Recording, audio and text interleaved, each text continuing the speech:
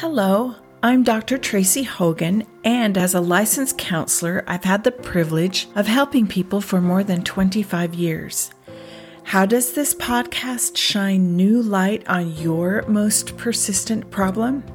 Well, I'll help you get to that sweet spot between the best psychology has to offer and the best spirituality has to offer. Are you ready?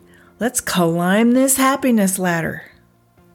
So last week we talked about how charity or service is one of the steps on the happiness ladder and how spending time alone with your loved ones facilitates secure attachment. I had one of my listeners, a dad, text me and say, after listening to your podcast on planting trees and time alone, I felt encouraged to do better. On Father's Day, I skipped my nap. Naps are a huge deal to this guy. He's always up past midnight. And I played pickleball with one son, then the other. Wow, so good. Okay. Some of you parents are loving your kids by spending quality time. That's so good. Please take a moment of parental satisfaction. You're creating a secure attachment. Now, in part 2 of this podcast, I'd like to explain how to amp things up from time alone to something just a little bit better. I call it connection time. Connection time is different from time alone because it includes something very important in just 2 words: emotional support. Connection time will help fathers heart to heart with their daughters. It will help moms bond with sons. It will help married couples to cleave. It will help teens to fortify friendships. It will help singles to connect with prospective spouses. Human beings are engineered by God to develop fulfilling relationships. Profound connections bring profound happiness. For example, imagine you are the father of a 16-year-old daughter who comes in the door, slams her stuff on the kitchen table, and explodes. "I'm never speaking to Mason. Not ever.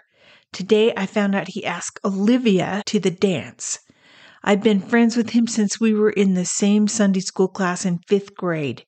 She just moved in last year. He doesn't even know her that well." Big tears well up in her eyes. "He's such an idiot. I make sure to talk to him every day. I thought he was flirting with me. This really hurts." Part of you wants to grab Mason and squeeze him into a tight headlock and do some type of painful intervention like kick his shins. He is hurting your daughter's feelings. But she'd be so embarrassed if anyone saw you doing that. Or if word got out. You wonder what to do, what to say. You need to realize she's come to you for emotional support, not retribution and protection.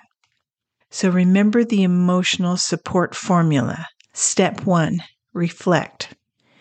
Reflect always starts out with, "You must feel so." And you remember she used the word hurt. You search your brain for a good synonym for hurt. Disrespected, upset, pain, injured, achy, disappointed, suffer, wounded, unhappy, offended. You think disappointed might work? You say, "You must feel so disappointed." Now what you said makes the dam burst, and she really starts crying. "Yes," she chokes out, "and he's the only boy I like in the whole school." Oh dear, now she needs a Kleenex, several. You realize she's sobbing because of what you said. Oh, did you do the right thing? Yeah, you did. She's been enduring the ignominy of this affront all day at school. Now she's home where it's safe. You're her safe haven, and she wants to let it out. For goodness sake, she couldn't discuss it with her best friend, Olivia. Olivia snatched Mason away. She needs to express her feelings to you. Think how emotional support affects your child. She is miserable, perhaps feeling all alone in her pain. When you say, "You must feel so disappointed," you show her that you're trying to understand how unhappy she feels.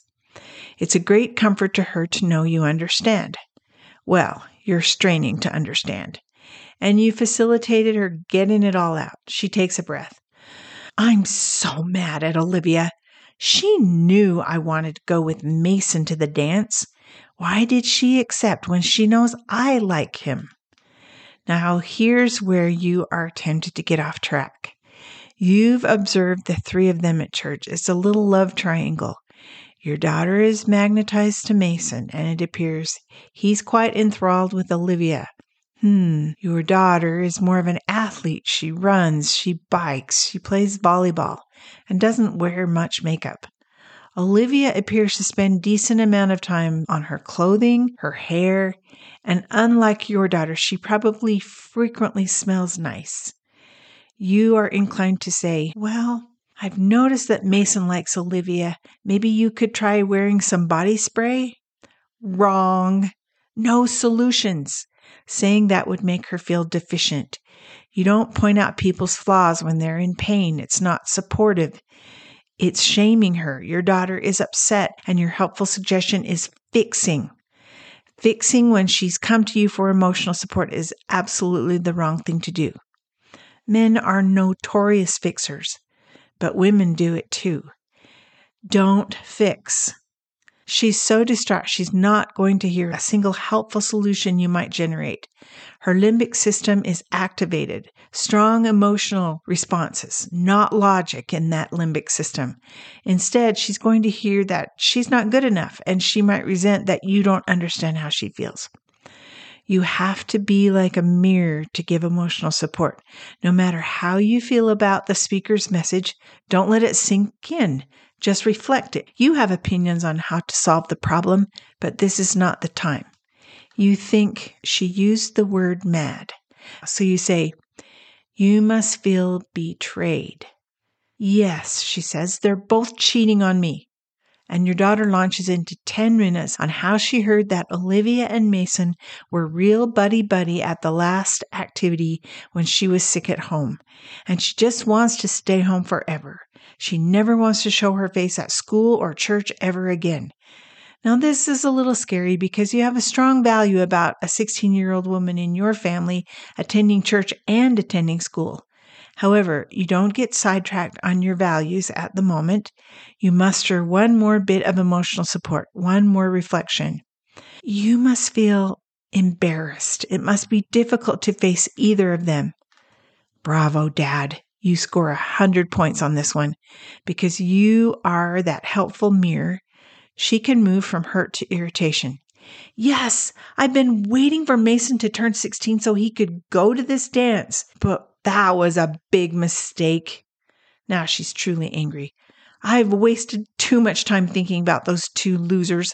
I have to go study my science. She jumps up, kisses you on the cheek, and says, "Thanks, Dad," and she's off. You're sitting there bewildered. What just happened? You didn't fix anything. You didn't give a single suggestion. What good is having an intelligent and experienced father such as yourself if you can't give advice and fix things and rescue the family? By stifling your fixing mode and reflecting her feelings, you gave her a little bit of emotional support, a little bit of energy to have confidence in herself. Now she's going to work on how to repair this dilemma. By the way, your daughter goes to school the next day and tries to make the best of her shattered romantic life. She decides it might be good to speak with Olivia. She comes home later and tells you that Olivia is really sorry that Mason asked her to the dance. She pacifies herself by directing her disappointment at Mason. Your emotional support was the real fix in this instant. Your daughter was able to get her mind around her problem and move from her limbic system or amygdala for fight or flight to her prefrontal cortex where she can use judgment and consider the consequences. Who do you think she'll go to for emotional support the next time she needs it? So you ask, well, but when do I get to try and fix it and help her? When do I get to share my thoughts? When a person is upset and agitated, they are simply not in the right brain to hear your helpful suggestions. Your daughter has a brain on fire.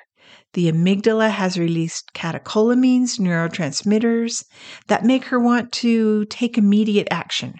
Her brain is not in a state to hear your reasonable insights. Reflecting works as the stones to bank this emotional fire. Usually, after you've reflected enough, the speaker will sigh and they can be calm, and you can tell the fire has moved to a different part of the brain, the executive control center or prefrontal cortex. Here she can exercise rational thought.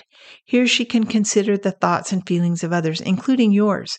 If she gets calm sometime in the future, you can ask, do you want to hear an idea that might help? But that might not happen today, and that's okay. You've done the most important piece of the work by reflecting. So here's some reflection don'ts. Don't say, oh, I understand how you're feeling. Nope, never.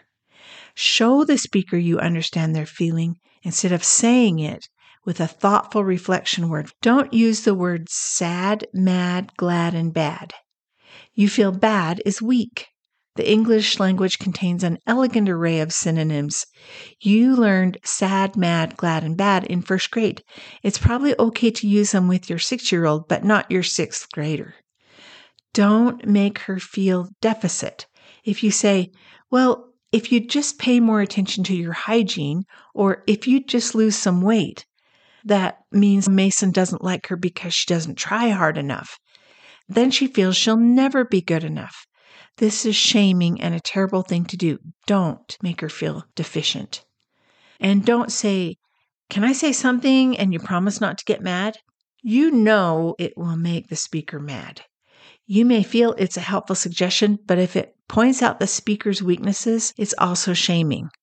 Focus on reflecting and giving emotional support instead, not fixing. So step 1 was to reflect. Step 2, summarize. When you're new to summarizing, there's an easy way to start. You just say, so what I hear you saying. I'd like to share the story of a client I met when she and her husband had gigantic arguments. When they came for marriage counseling, I felt like a referee at a very nasty street basketball game. She and her husband had to learn to summarize and reflect in order to stop big arguments and play normal basketball. So she was pretty good at it when it came time to raise her oldest son. I've tried to disguise important bits to protect her identity, so just the important parts of the story are true. This is what she told me. She said, one Sunday, my 14-year-old and I ambled along a tree-lined sidewalk for our time alone. I said, so what are you excited about this week? Mom, I just want to tell you, I'm French kissing now. She said, in our family, we call this type of shock, I'm losing my dentures. I'm only 40 years old, but if I had dentures, they'd be in the dirt. I wasn't excited about his French kissing, not one bit. But I could see he was really excited about this, so I forced myself to summarize. So what I hear you saying is you're so proud that you're already French kissing. This was one of the hardest summaries of my entire life. I really just wanted to lock him up in his bedroom until his brain matured. Say, age 32? Oh, yes, he said. And the girl I kissed last weekend, Ariana, was really cute. So you're saying you appreciate those huge blue eyes and long curly black hair. You think she's really attractive. He said, oh, yes. And my best friend Elijah was so impressed because he says she is the hottest girl in the 8th grade. I said, so you really stunned Elijah with your moves. And let me stop her story to insert a comment here. It's important to mention that you might not agree with your child, but in order to give emotional support, you still have to summarize and reflect. There will come a time later when the child has calmed down and you have a chance to help the child understand your feelings of what's right and what's wrong. By the way, some connection time parents have a rule that you can't get in trouble if you confess during time alone. They say that works for them, but I think it's a great time to discuss differences in a gentle, safe environment. Summarizing makes connection time that kind of environment. Anyway, back to my friend's story. Her son bubbled on and on about how Elijah was jealous, and they devised their plans to get girls to kiss them. Their plan came from watching the movie Twilight and realizing that just as the moon has a primal pull on werewolves, The moon must have some type of influence on young women, that perhaps if a girl basked in the glow of the full moon, she might kiss some guy she'd never kiss otherwise. So my client said, the boys planned a party in our walkout basement in which they walked out into the moonlight. Then they posted a sign on the door of the basement storage closet, "Makeout Room." And they unscrewed the light bulb in there so it would be really dark. Then Elijah bet my son he could be the first to use the room. Even though my client's thoughts were swimming, she managed to give her son a summary. "Oh, I get it. This is a competition with Elijah." Her son explained that if he first nonchalantly lured Ariana outside to absorb a romantic lunar display, then he gave a tour of the basement where he paused at the sign to say, "Oh, can you believe Elijah would put that sign on the door? Makeout room, he's such a player." Then her son talked about pretending to take the high ground, that he thought kissing is really a special thing that you reserve for someone you know well and really like. And his rationale here was to break down the barrier to kissing. So you talk about kissing. Then my client summarized, "You put a moon spell on her and discussed kissing, so you won the bet." And my client was forcing a smile, but she was thinking, oh goodness, he's using psychology on girls to coax them to kiss him at age 14. Where's my sweet spiritual boy gone? What kind of schemer have I raised? Even though she wholeheartedly rejected the notion that French kissing was okay at age 14, she chose to keep summarizing and reserved her ideas until he completed his triumphant narrative. My client wondered, how can I slow him down on kissing for 2 years until he's just old enough to date? How can I get him to give a little more thought to the idea of girls as valuable human beings, not just someone to brag about? She thought about buying more chocolate so he'd break out in pimples and the girls might resist him. She thought about serving onions and garlic for all 3 meals, or throwing his socks away so his feet would stink, spraying sour milk on his clothing, replacing his antiperspirant stick with stinky cheese. He used Mother Nature to make himself more kissable. Perhaps she could use Mother Nature as a repellent. My client jerked her thoughts back to the moment and asked her son, "Did I get all that right? Did I do a good job listening?" And her son said, "Yes, Mom, that's the whole story." So she had done her good job summarizing. So she started sharing her feelings, trying to convince him to see things a little differently. This idea comes from John Gottman, a famous marriage researcher. It's called the soft startup, and it's one of my favorite I statements. When you describe the behavior, do this, I feel, describe your feelings, because talk about how it affects you. So my client said, when you tell me you are French kissing at age 14, I am deeply concerned because human sexual response means we have to go a little bit further each time in order to get the same dopamine. As affection progresses in a relationship, you can't get that same high from holding hands or hugging. You have to go further. My client said, we talked about our family goal that we wait till we're 16 to date. We talked about future goals, that in order to be worthy to serve a mission for our church at age 18, we have to be morally clean, and that meant waiting for marriage to have sex. We talked about how young women are people with personalities and goals and dreams, not just a conquest so he can brag to his friend Elijah.